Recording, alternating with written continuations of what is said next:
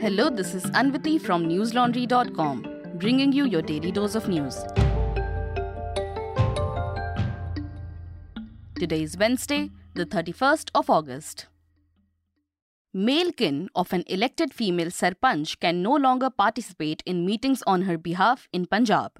Rural Development and Panchayat Minister Kuldeep Singh Dhaliwal told the Indian Express that most of these elected women weren't attending meetings at district headquarters or even block and village level. He said, "What is the purpose of reservation for women if this happens?" A 50% reservation for women in Panchayati Raj institutions was implemented by the former Congress government in the state. Congress leader and former Rural Development and Panchayat Minister Tript Rajinder Singh Bajwa said, even if they increase it to 80%, there would be no real-life benefit as long as these elected members keep acting like proxies. Bhagwant Man's AAP government has directed deputy commissioners and other district officials to ensure that women Sarpanch attend all official meetings personally. They have also been asked to stop any official work in the village which is carried out by husbands, brothers, or other male relatives of the elected woman. The now suspended BJP leader Seema Patra was arrested this morning over allegations of torturing her domestic help at her Jharkhand residence. An FIR was registered against Seema under SC/ST Prevention of Atrocities Act and under IPC sections for voluntary causing hurt, grievous hurt, wrongful confinement, unlawful compulsory labour at Agora police station. Patra was a member of the National Working Committee of BJP's Women Wing and her husband, Maheshwar Patra, is a retired IAS officer. The allegations against her include making the domestic help lick toilet and urine on the floor, smashing her teeth with iron rods, repeated beatings, starving her, denying her water, and keeping her captive in dire conditions for almost 8 years. The shocking revelations would not have become public if it wasn't for Patra's son, Ayushman. He confided to a friend about the atrocities going on in his home, and the duo sought help. When Patra discovered her son was going to expose her, she allegedly admitted him to the Ranchi Institute of Neuropsychiatry and Allied Sciences. However, the domestic help, Sunita, was finally rescued. The video of her crying and sharing her story from a hospital bed went viral on social media. She said she was only alive today because of Ayushman. After the video went viral, Seema was suspended from the party on Tuesday. Jharkhand Governor Ramesh Bais met with the Director General of Police Neeraj Sinha yesterday and expressed serious concern over the delay in action against the suspended BJP leader. 7 MPs of Bharatiya Janata Party in Delhi have written to LG VK Saxena requesting an inquiry into allegations by Aam Aadmi Party members that BJP allegedly offered to buy their MLAs, news agencies reported. Allegations that 12 Aam Aadmi Party members were approached by the BJP to switch parties in exchange for money were backed by Chief Minister Arvind Kejriwal and Deputy Chief Minister Manish Sisodia. In their letter to the LG, BJP MPs say that these bribery allegations are malicious, false, misleading, and diversionary. Sisodia had claimed last week that he personally received a call that all ED and CBI charges against him would be dropped if he defected to BJP. He has been under the scanner of investigative agencies for alleged irregularities in the now scrapped Delhi Liquor Excise Policy 2021. Other AAP MLAs claimed that they were threatened with ED and CBI actions if they did not accept the cash offer. The BJP MP's letter states, and I quote, "This is an obvious attempt to divert the attention from their obvious involvement in the liquor and classroom scam, among others. We, the MPs of BJP, are aggrieved at these grossly defamatory and unsubstantiated allegations. Accordingly, we request you to get a comprehensive inquiry conducted by a competent authority for the truth to come out for the people to see." Unquote. BJP MP Parvesh Verma said that AAP MLAs should either furnish proof of bribery offer or Kejriwal should issue a public apology for misinformation, Indian Express reported. Listeners, rejuvenation and beautification of polluted rivers sounds amazing. After all, this has been done before in several countries. But when we talk of development, we must take many factors into consideration, such as environmental sustainability and, of course, the cost of the project. A river rejuvenation project in Pune is allegedly coming up in violation of environmental and building regulations. In 2015, the Pune Municipal Corporation, then run by the Nationalist Congress Party, invited bids to clean up and rejuvenate the polluted Mula and Mutha rivers. The riverfront development project, the PMC said, would cut the risk of flooding in the rivers and beautify stretches of their banks, totaling 44 kilometers. The bid for the project went to HCP Design of Bimal Patel, the chief architect of Narendra Modi's pet projects, Central Vista in Delhi, Kashi Vishwanath Corridor in Varanasi, Sabarmati Riverfront in Ahmedabad. All projects that have a set of allegations against them, ranging from disregard for norms to monetary discrepancies. And now, reports suggest the Pune River redevelopment has also no regard for sustainability. Read my colleague Prateek Goyal's report titled Modi Chief Architect's Pune Riverfront Project Faces Scrutiny on newslaundry.com to find out how this 4,700 crore project allegedly flouts several regulations. If you like the report and want more ground reports, exclusive podcasts, and a lot more, consider subscribing to News Laundry. News Laundry is a completely ad-free platform, which means we don't take ads from governments or corporations. Our news is completely independent from the pressures and censorship related to advertiser money. So if you want to be a part of our ad-free model and support independent journalism, go to newslaundry.com and click on the red subscription button at the top right corner. Subscription plans begin from as low as Rs 300 a month. Pay to keep news free.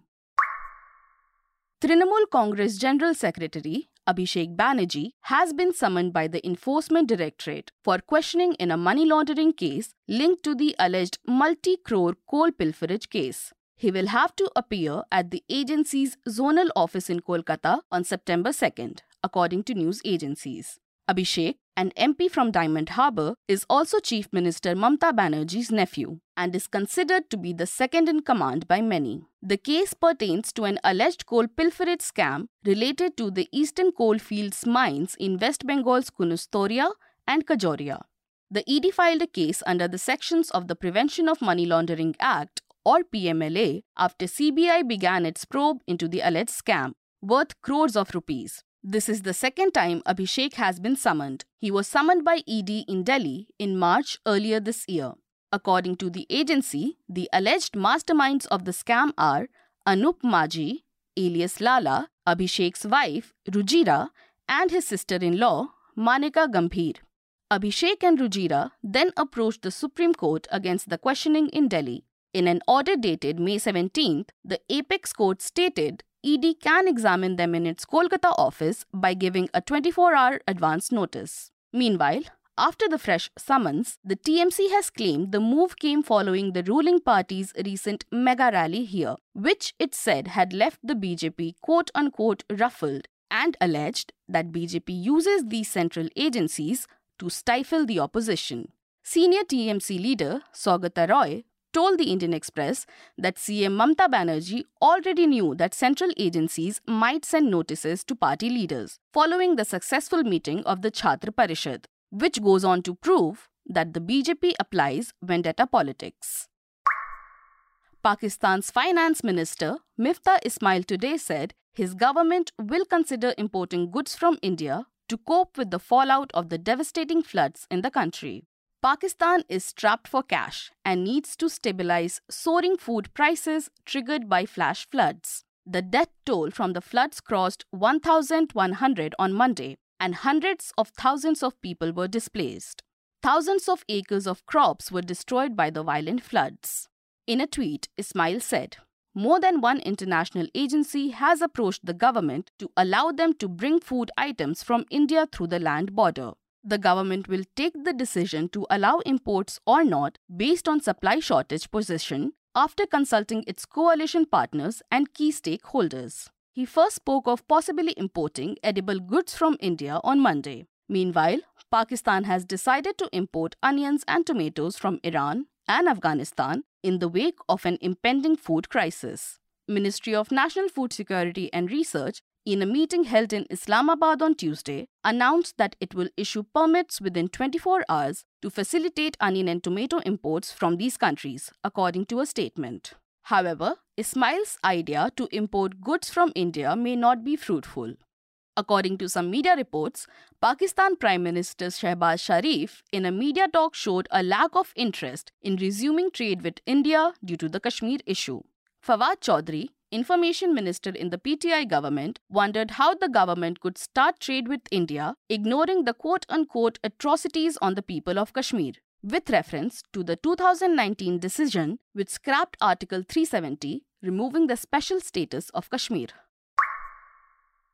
The last surviving Soviet leader, Mikhail Gorbachev, died at the age of 91 yesterday. The exact cause of his death has not been revealed, but the hospital in Moscow, where he died, said he had been suffering from a long and serious illness.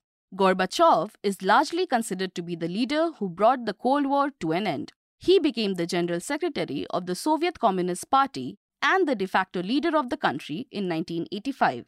Gorbachev introduced many economic and policy reforms, including opening up the Soviet Union to the world.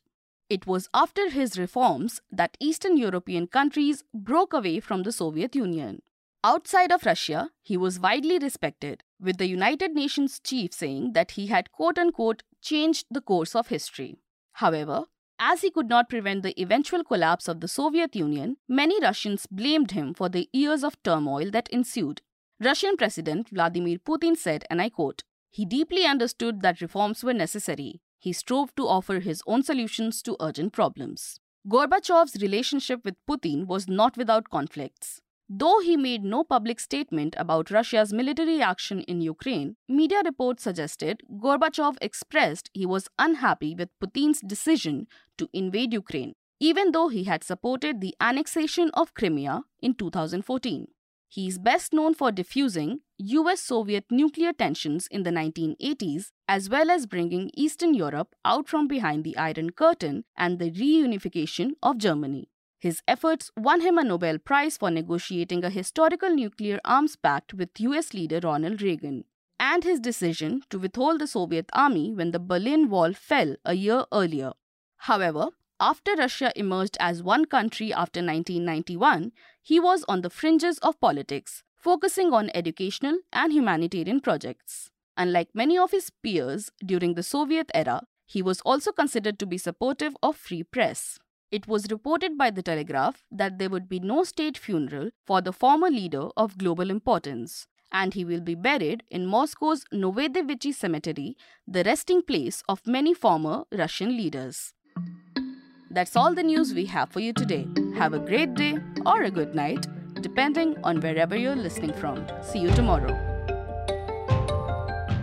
All the News Laundry podcasts are available on Stitcher, iTunes, and any other podcast platform. Please subscribe to News Laundry. Help us keep news independent. To catch all our podcasts on news, pop culture, current affairs, and sport, visit newslaundry.com. Follow us on Facebook, Twitter, and Instagram, and subscribe to our YouTube channel.